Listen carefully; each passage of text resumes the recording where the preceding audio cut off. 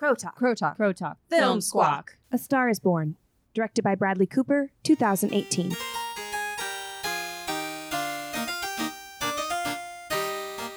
At the height of addiction, a famous musician falls for an unknown singer and both helps and hinders her star from rising. Oh, hey, Cassidy. Hey. Stacy. Hello. How's everyone feeling? I'm feeling spry. I'm feeling a little puffy in my eyes. Oh, man. Yeah, my throat's a little garbly. Oh, yeah. Rochelle's a little sick. Rochelle's a little sick. Stacey's a little sick, but she sounds better now. And her Cassidy is ray of fucking sunshine. She's Yay in for excellent Cassidy. health. That's me. Stacey has puffy eyes because we bawled at the movie. At the To movies? the point at the movies At the last night. movies. This movie that we're about to talk about, like to the point that I was like, I feel like about to like puke, but it was like sobs, so I didn't want to like audibly be like, oh. Was it silent? Yeah. Yeah. I'm trying to It was really envision this. silent. It was silent. And was it pretty or ugly? Or pretty ugly? Our crying? Yeah. Mine was not mine pretty. was so ugly. I like didn't have any tissues. Stacey got like a handful of stocked napkins, up, and that's 'cause because I also have a snot thing going on, so I knew what was going to yeah. happen. And in my mind, I was like, she's got a snot thing going on, so that's fine. And then like halfway through the movie, I was like, She's like- oh, yeah. I'm like, You had to like roll up your sleeves because they were and it was soaking ugly. wet. Like to the Yes. point, I was like holding it in because I thought I was gonna be like, Oh. Yeah, there Oh. were a few moments where I was like, because if I exhaled, you could hear the cry. And yeah. And I Yeah. like breathed really weird a few times. Like I feel kind of bad for the guy that was sitting like a seat away from me because I'm sure he heard me being like, like just trying to hold in my crying. I'm sure he was doing everything he could to also hold it in. I know. How hard did you cry? I didn't cry hard. I was sitting forward in my seat, like inspired Mm-hmm. more than I was crying. But everyone in Portland's living room theater was bawling their eyes out. As they should. The credits rolled and it was like, oh, Yeah. A lot of just like, wow. gosh. Bunch of claps. I like for slow 1 claps. second going into the film forgot who directed it, and then I was like, "Oh well, I'll find out when the credits." And then she was just like And it was smacked that with the moment credits. where I was like, "Fuck you, Bradley Cooper." I love you I so was much. even just recording the intro and I said directed by Bradley Cooper. And you're like, I like cried a little bit in my holding heart. it back. Yeah, ow. Wow. Okay, so outside of that incredible yay, what are some reasons, some yays to see A Star is Born? I'll take this one. Take it away.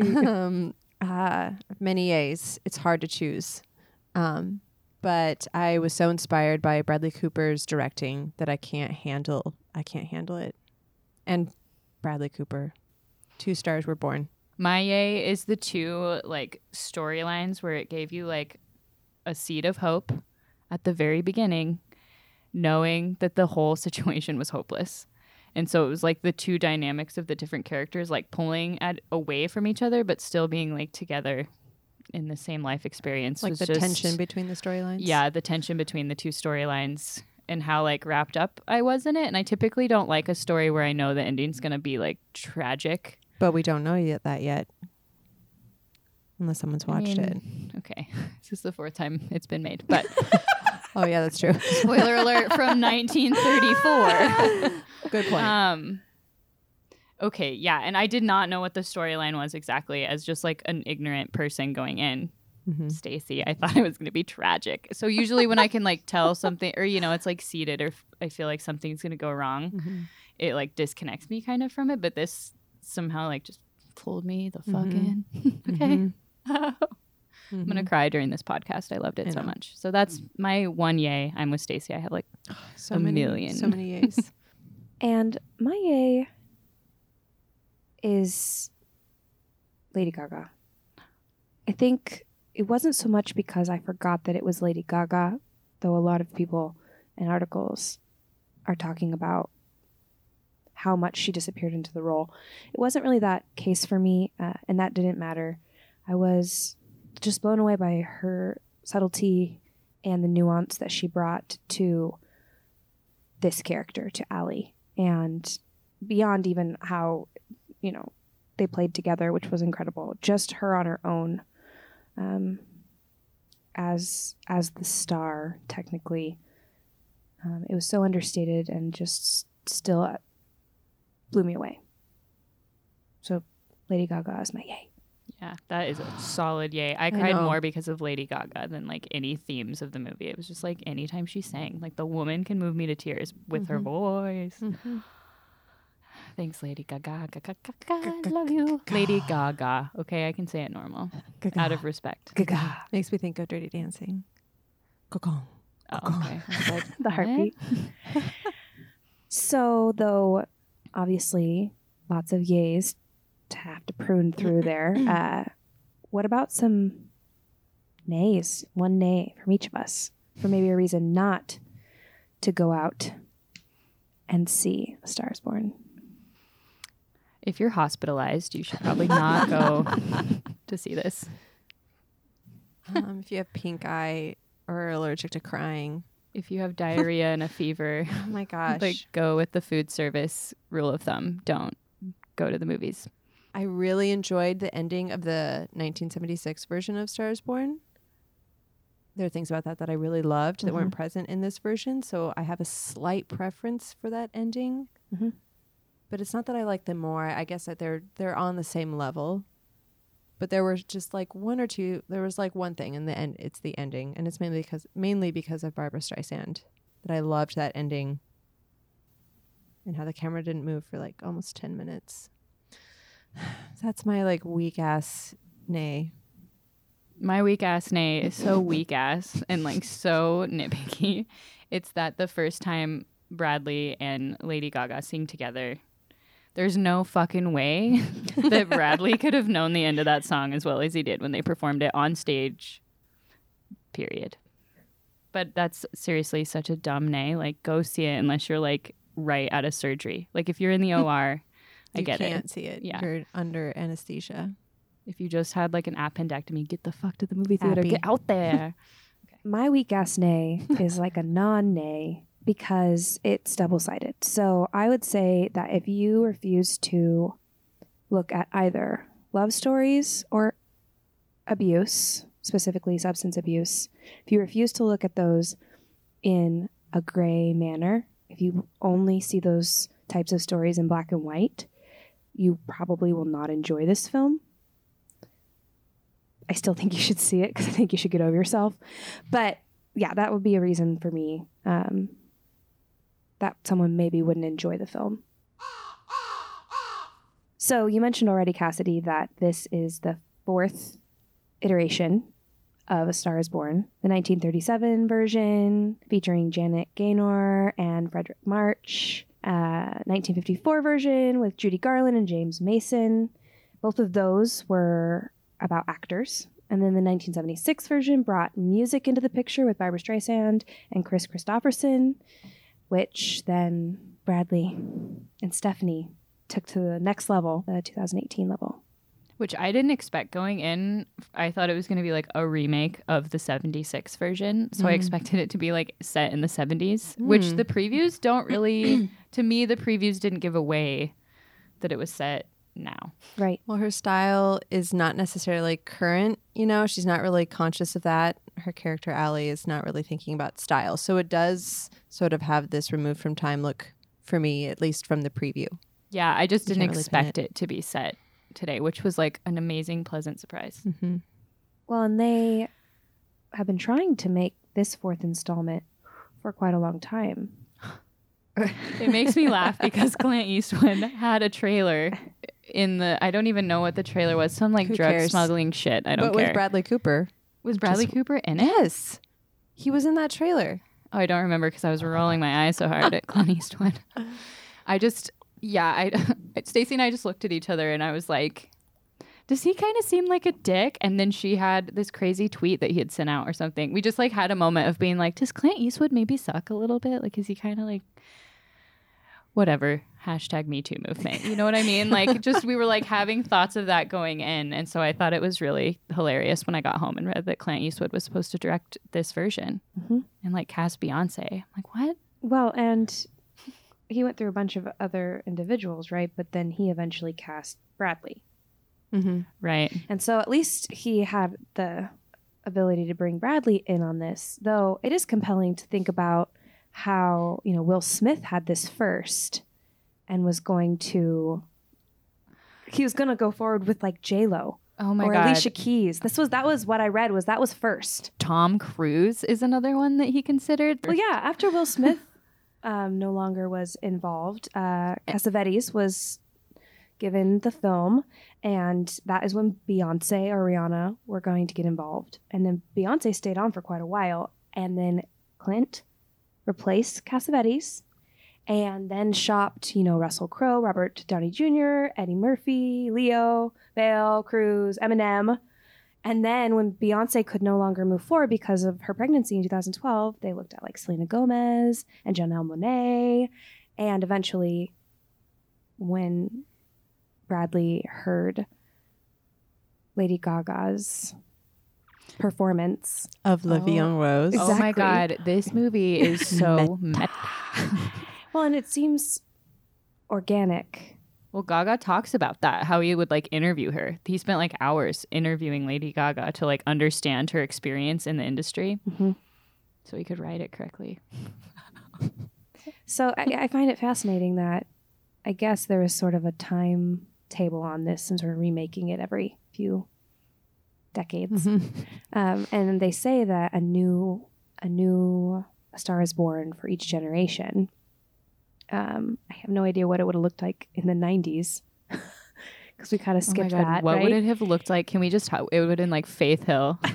I love Faith Hill. So do I, but I'm just trying to think of like who was big. Britney. Oh, Oh, maybe. Even Britney. I don't know if it would have been Britney maybe. in the 90s. I mean, she was so big. She was so big in the 90s. Like, that's all I can think of when I think of the 90s. I think of, or like, Yeah, late 90s. I guess it's Late just soiled 90s. for me now because I've seen Bradley and Lady Gaga do it. So I'm Right. like, no. That's not true. There's no other actors There's that could have been done these Britney roles. who? Who? Britney? What? Yeah. I don't know. Like Beyonce's a far-fetched one for me too. Like I don't know. Again, I've just been tainted by seeing this beautiful film. No, there's nobody else that could have done it.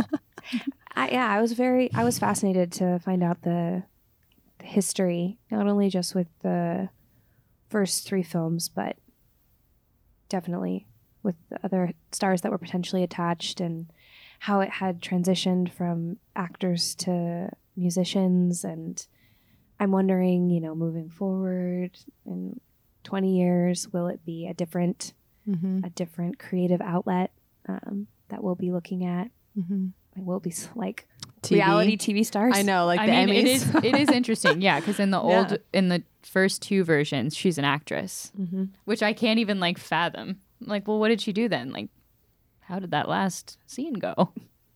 But I didn't watch it. I didn't do my research there. I just read about the old versions. Yeah, I watched the Judy Garland version, and I wished that I had watched the Janet Gaynor version after watching it because it's 3 hours long and it's just Judy Garland singing because that was the soup du jour in the 50s, those huge MGM productions. Right. And she just broke into a song all the time, which is lovely. I love Judy. She's amazing. And she was a star. Like, it makes sense. Like, she is the right person for that film at that time. But it was a lot of singing. If you remove her singing, you have like a cool 90-minute film. Oh my goodness. Also, fun fact, internet, that I didn't know, Liza Minnelli is Judy Garland's daughter. I never knew that. I just found out last night. I blew Cassidy's mind. Oh my goodness. That's what Deep Dive will do on the internet. You can find out all sorts of crazy stuff. Oh, yeah. Just a deep dive into Stacy's brain. I'm on the deep end. I'm far from the shallows. Treading Second time. So this film's been made 4 times.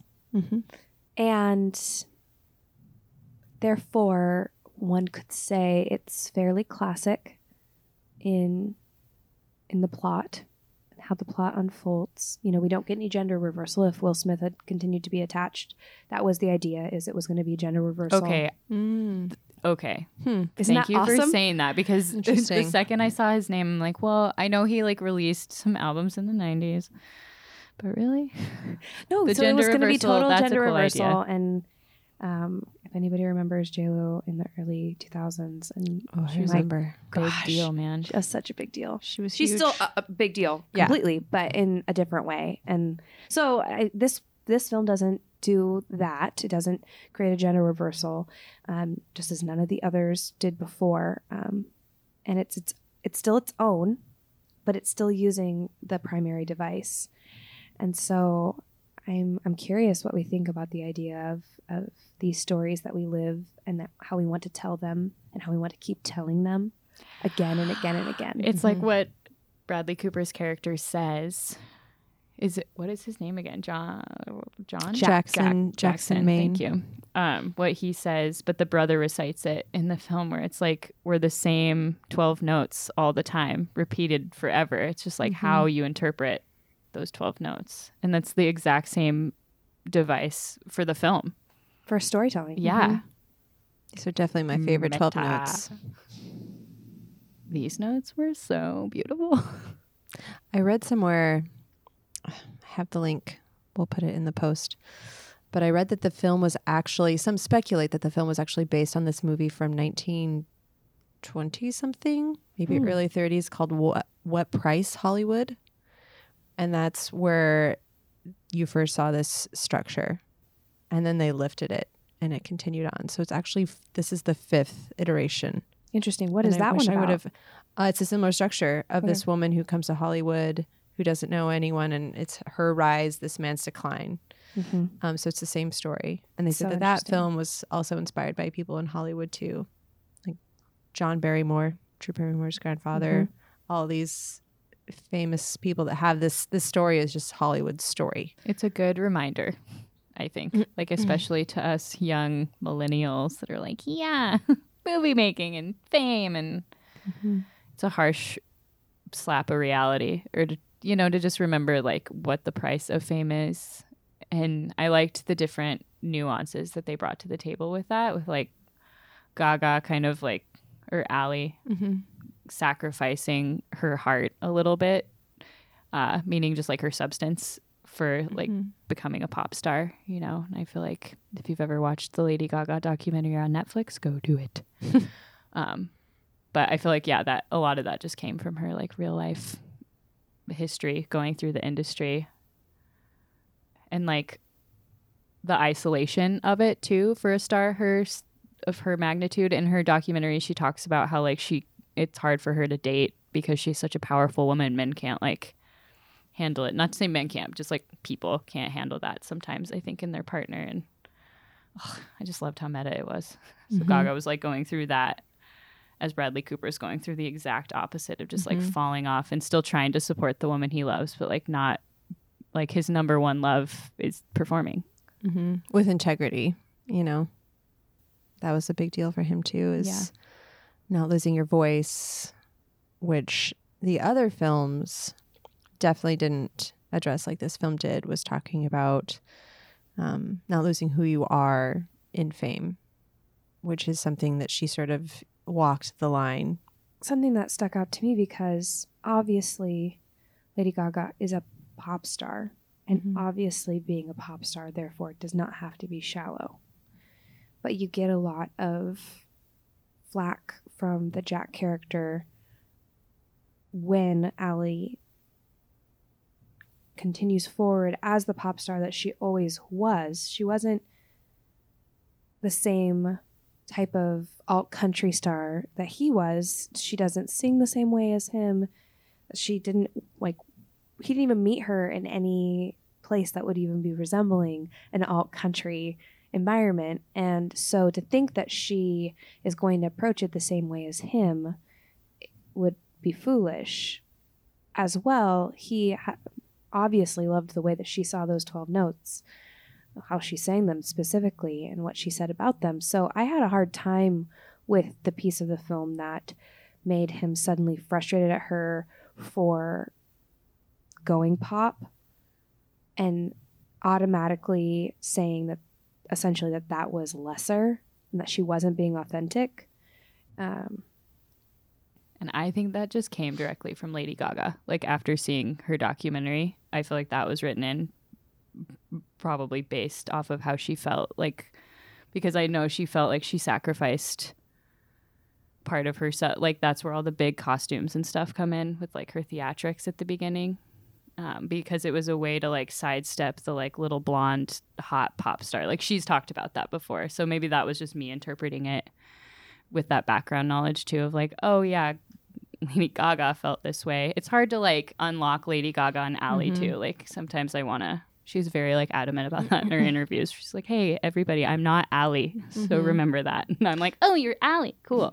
Same person. Got it. Same Saw that story. documentary. Goodbye. But Ally does own it. Like she does. She's like, yes, I'm doing this. This is my choice. Right. And it's definitely punctuating that against. Comparing that to the Judy Garland version, there is a moment where she has a makeover. She's going to meet the producer. And when these she like gets to doctors, to the Oz. makeup artists, they look like doctors and they're like inspecting her under magnifying glass. And they're like, your nose is awful. We'll give you a Crawford mouth and a da-da-da eyebrow. And she comes out painted. And then Friedrich March's character, what is his character? Norman Maine. He's Norman Maine in the Garland version. He literally makes her wash her face. She washes it off. Mm-hmm. And so I appreciated in the new version, she was very in control, which was a big difference to the 50s version, obviously. Yeah. Like Judy Garland had no agency. She was not in control of that story where Gaga was like, yeah, I'm doing this. And I feel like Do you have a Gaga was in problem? control. Like, I feel like for me, that's part of where my pro of the movie, where that tension came in, was it was like, even when she stepped on stage the first time, I feel like it was still like for herself. You know, it was this like grappling between like, she loves the man, but also like she wants to pursue her career, you know? So it was like for him, but for her, it was so amazing. And I feel like the film did a really subtle but good job at kind of hitting on those points where it's like she was making these decisions herself with her own agency, understanding still that might mean she can't make all the decisions right away. Or, you know, it was like she was navigating it all in her own control instead of like I don't know. It wasn't like a woman's success built through a man to me for some reason. Oh, yeah, I completely agree. And she set it up from the beginning. I mean, when we first see her perform, she's painted her hair with literal paint and she's put tape eyebrows on. And then when she's confronted by Jack at the end of that scene, and she's like, no, these are tape eyebrows. And then she takes them off. And then she doesn't want to go out in the painted hair because it's just not her. I mean, they set it up from the beginning that she's okay dressing up to play a part on stage because that's how she's also singing and getting out there and being herself on stage by also getting to play a role. They set that up very well. And so then when she says she won't bleach her hair, I didn't take it as she's refusing to change her image. I saw that as her not wanting to be a bottle blonde, which is a great callback to Lady Gaga. Yeah, and see, that's where I'm like, I've seen this documentary. So then when she ends up with this wacky orange hair, which is so reminiscent of other pop stars throughout the years who have just done really interesting, wild things with their look, you don't question whether or not they're who they are. They just now have purple or blue or red or orange hair. And so I just never really saw it as her losing herself. I saw it as her getting her feet wet in a new industry and for herself, a new aspect of this industry, and dancing around a little bit.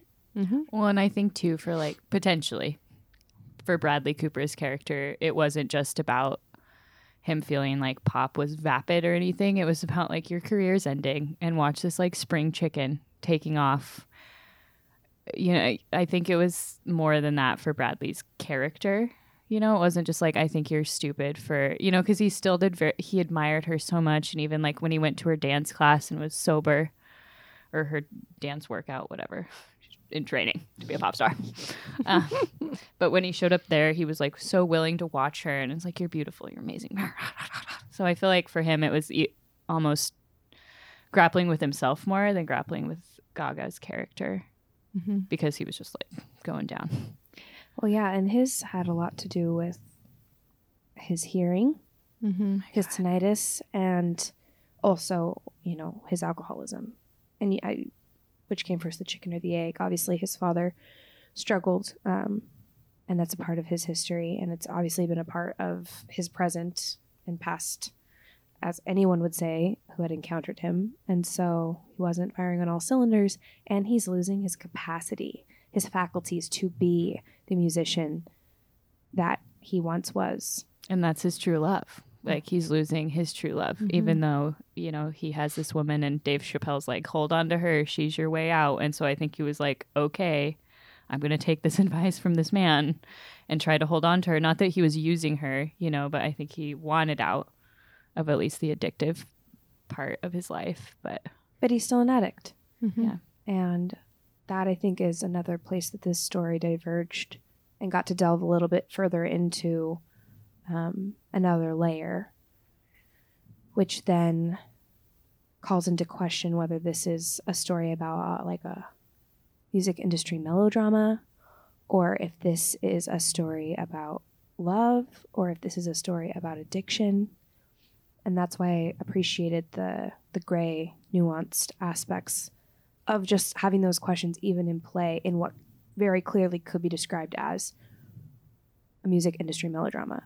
Just that is just, it pulls all the right heartstrings. It hits all the right notes, literally, to really create a response in the viewer. For some viewers, I read some responses on Medium. They are livid. They are livid. They think that it's not a love story. They're having an incredibly visceral reaction to the addiction and what they see as abuse in this film. That he's abusing her, or he's just substance abusive. Okay.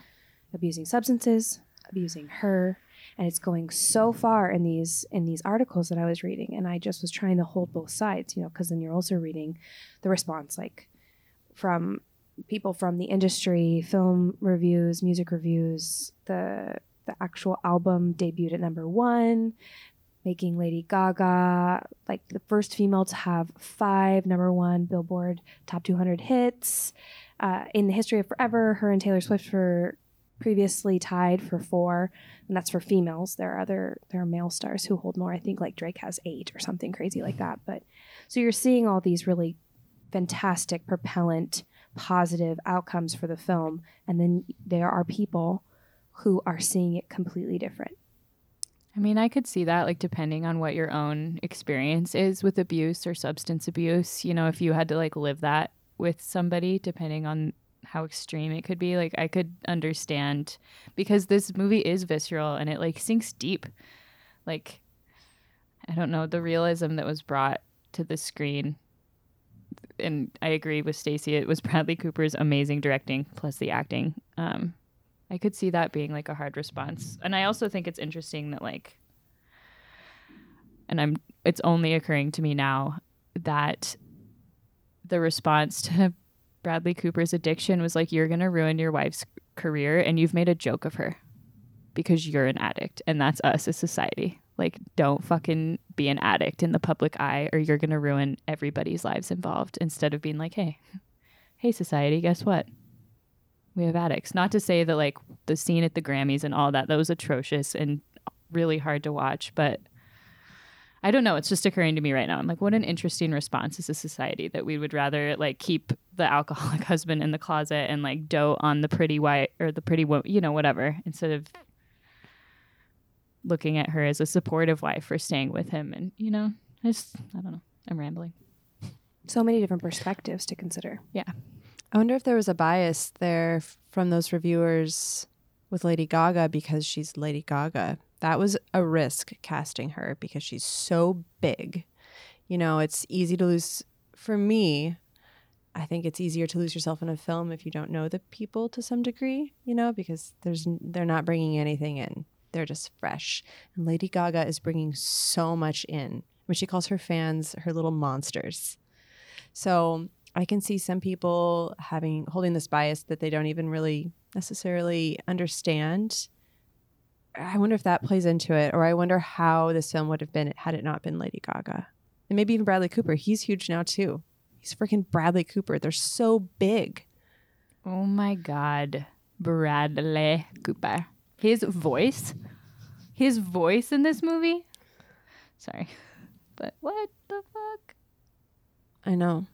They are big, and they're doing radically different things that now have converged, and it forces it into the mainstream. It forces it into the limelight. It asks us to look at the story and say, what do you see? How does this impact you? What are your feelings? What are your experiences? How do they measure up?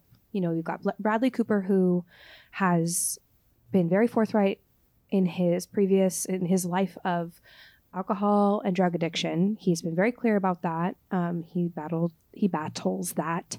When you're in recovery, you're always in recovery. And so I can see why this character would be just so alluring to dive into, because not only are you diving into a character, but you're really learning more about yourself, I would think, at the same time. And same for Lady Gaga, getting to re-experience this climb, this uphill climb. I guess Bradley Cooper said this story is what it would have been like for you if you had gotten famous at 31 instead of 21. If the world had made you wait. So I see that. I do also get concerned because we are seeing an addict on screen very vividly. And he has one very, very specific meltdown where he treats Allie like absolute garbage, like a true garbage pail. And in these articles I'm reading, people are annihilating Jack's character, the character Jack, saying how abusive he is. Is this the argument where he calls her ugly? Yeah. And so, and I'm just sitting there and I'm trying to hold everyone's perspective. And I do see what they're saying. If it were repeated, I would definitely understand if this were a perpetual situation, if we're watching this behavior again and again and again, if he was trying to wield some sort of power over her. He has no power. No. And he understands that. Like, that's why he leaves the planet. Because he understands where the power is, you know? And that he is like, I don't know. To me, that was like he understood he lost his power through the addiction. And he chose her power over his own. Yeah, and so it really called a lot of things into question for me, as these types of conversations and reactions and responses do. I just, you know, if Allie were to have called his behavior abusive, I would hold that differently, because she is in charge of naming her situation. But to look at a scene where someone has a meltdown, a person who is completely failing and flailing and is at the height of addiction, saying the worst, most ugly things they've ever said, and showing the true colors of how they feel about themselves and reflecting it onto the person they love most, just like he did with his brother. This knee-jerk reaction that someone has when they are ruined, and then they lash out and hurt the people that love them. I have such a hard time calling that abuse. It's self-abuse. I mean, it is self-abuse. It's definitely mistreatment. And if it happened again and again and again in a relationship, it would be abusive. Yeah, I have a really hard time holding that, just because, I don't know, I've had worse arguments with that than that with my husband. You know, it's just like, people say shit stuff to each other and everyone regrets it. And we're like out of this like bullshit like cinematic Hollywood era where like we're not trying to depict realism. Like now we're in realism. I feel like even in the 90s and early aughts, films were not being produced in the same way where we're like exploring the whole spectrum of human emotion and like the different nuances that, you know, it's not so like scripted anymore. So yeah, I didn't find his character abusive at all, though again, I've never been in a situation with an alcoholic or an addict like that, but yeah, I found it complex. I found it codependent, and I found it, you know, a very accurate depiction of humanity. But she made it clear, I'm not coming back.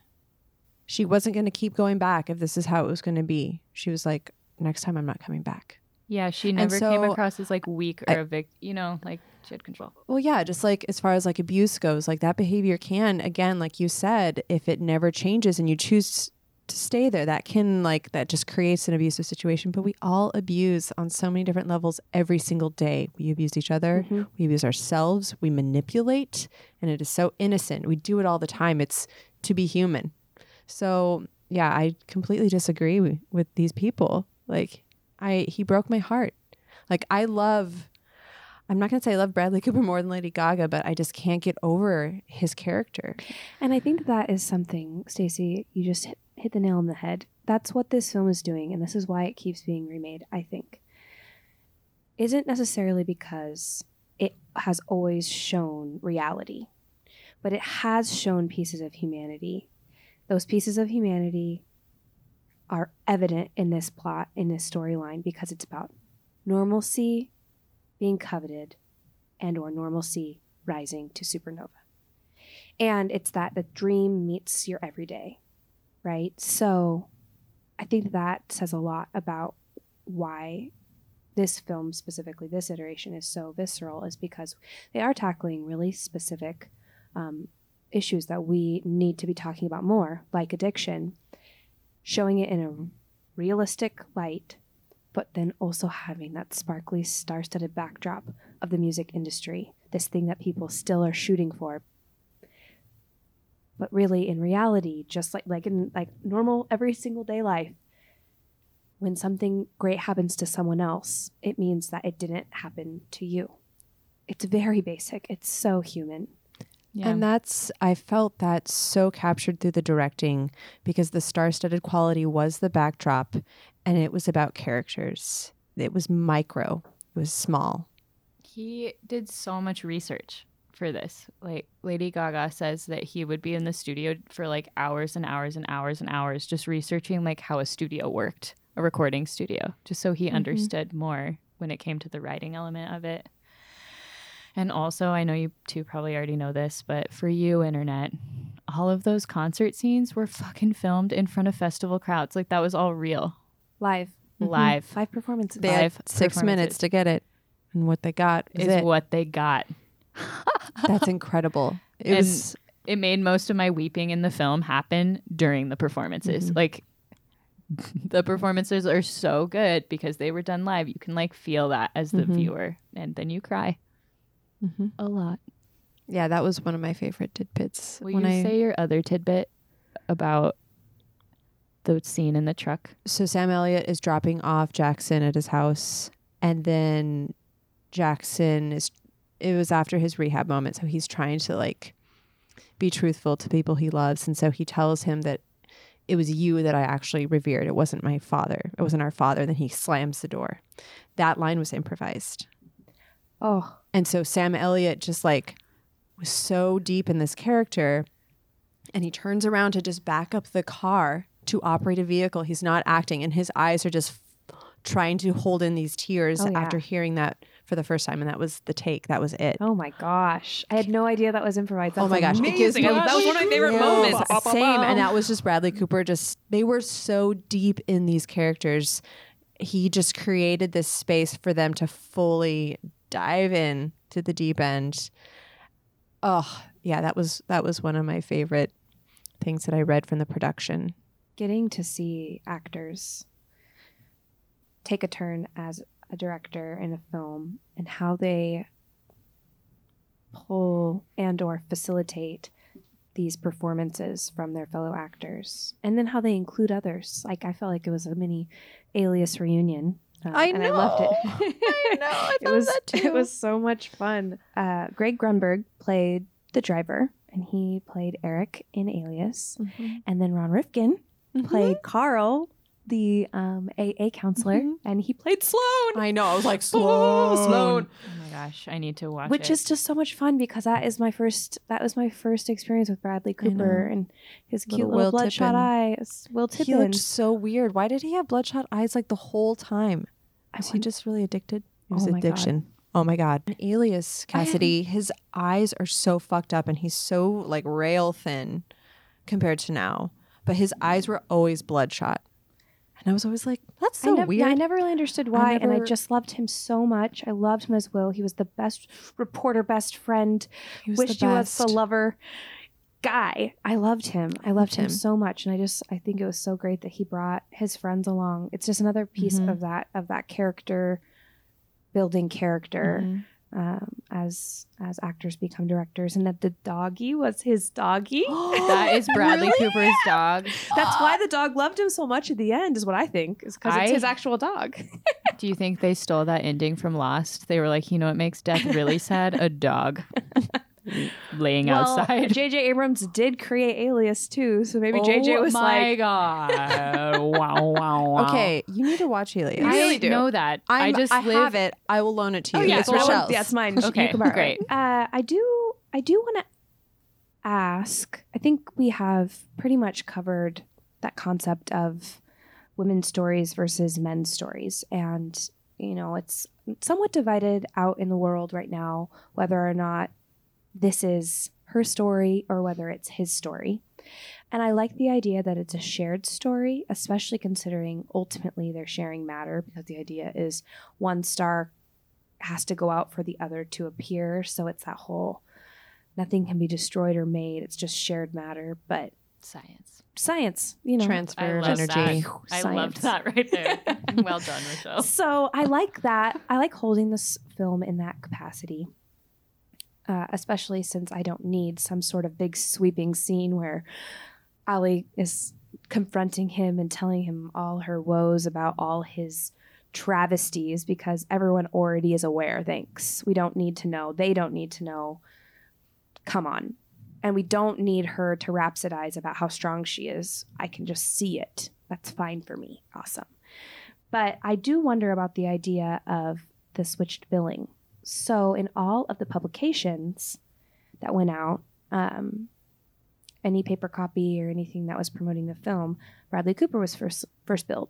But then as the credits rolled, Lady Gaga was first. Oh, really? Yes. And so I was wondering, and that might just be an industry thing that I don't know anything about. Maybe because he directed or something. Maybe. Because he was the first name technically, because he was the director. Was first billed. Oh, yeah, he was first billed. As the director, As though. the director. And then she was the first And billed then actor. Gaga was right. next, But yeah. in all the other films, the women come first on the IMDb pages.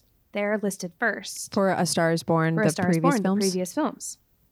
So I wondered about that, and I wondered how that had to do, if it said anything about men's stories and women's stories. And I do wonder sometimes if we're getting too fucking obsessed with the idea of not ever being able to talk for each other or communicate on a shared level.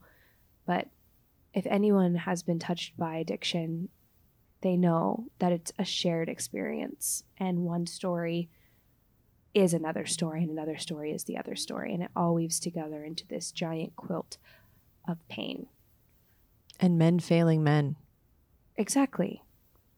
So it's just like, I was really intrigued by the idea that the billing changed, and whether or not that had anything to do with or impact on people's perceptions of men's stories and women's stories. It's kind of like back when Sofia Coppola's most recent film came out, and the credits rolled, and Colin's name was first, and there were all these beautiful, powerful women. Seriously? Oh yeah, and I'm like, are that you just kidding makes me me? dislike that movie. Why? Because he laid even around like a more. wounded soldier while all these women cultivated these dynamic individual He's personas. like, I'm Colin Farrell, and all these Colin women want to Farrell. fuck me Yeah. right now. Give So me I the just first really billing. didn't. I've always been fascinated since then about it. I've been watching closely, so I didn't know if you guys noticed. I did not notice. I That's didn't why notice. I love analyzing film with you, Rochelle, because I don't pay attention to that kind of shit. I'm like, but did you see her shoes? Ooh. I love shoes too.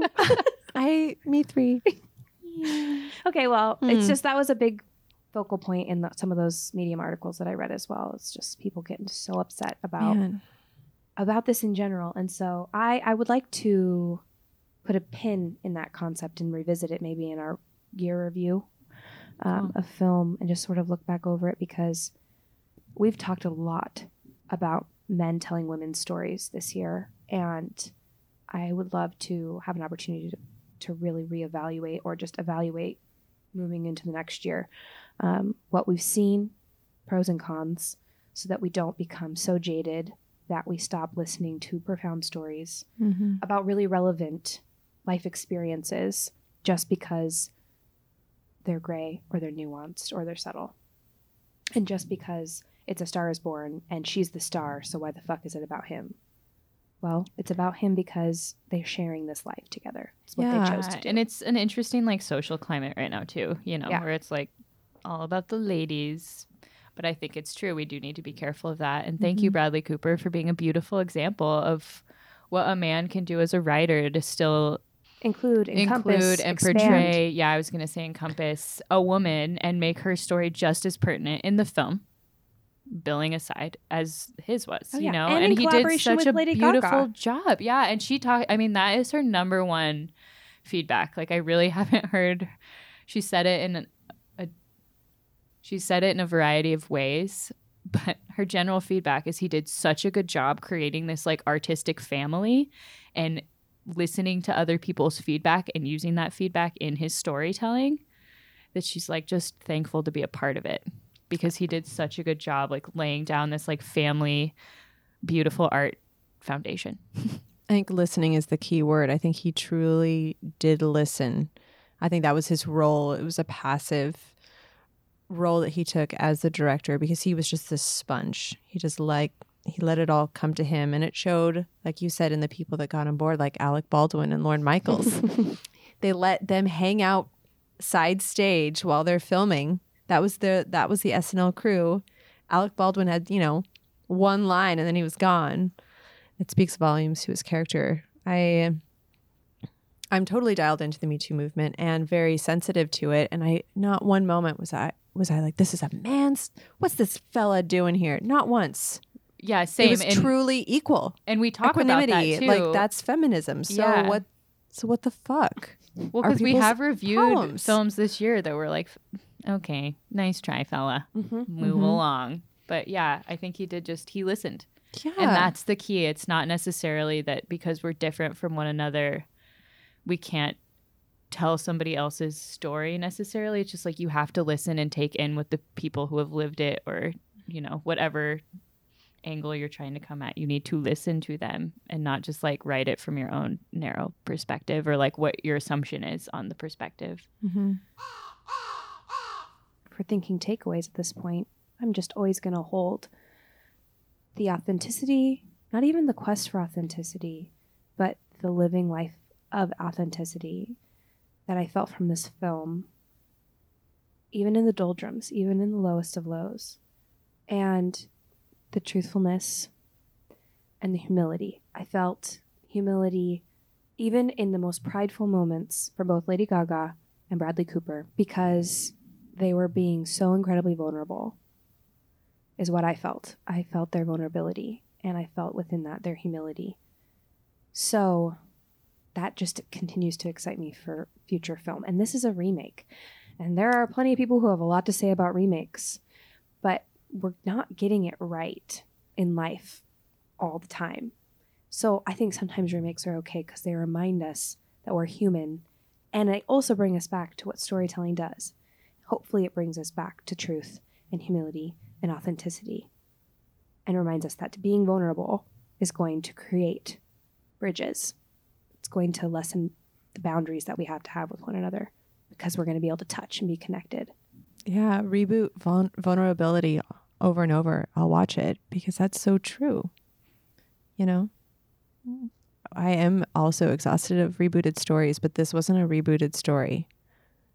This was an examination of life. And that's why it was so successful. That's my biggest takeaway from it as well, is that he built this stage for people to explore new depths, as who they are as people and actors. It was profound and so inspired. And I hope that he directs. I just want to see what he does next. Yeah, I don't have much to add to your takeaways. Just like listen to other people's stories and go see this movie. And go see this movie right now. Get out of the OR. I lied. If Turn you're in off the this OR, podcast. Get out. Go watch this movie. Yeah, get out of bed. And if you hate love stories, it's okay. This is just a human story. This has been a Talking to Crows production.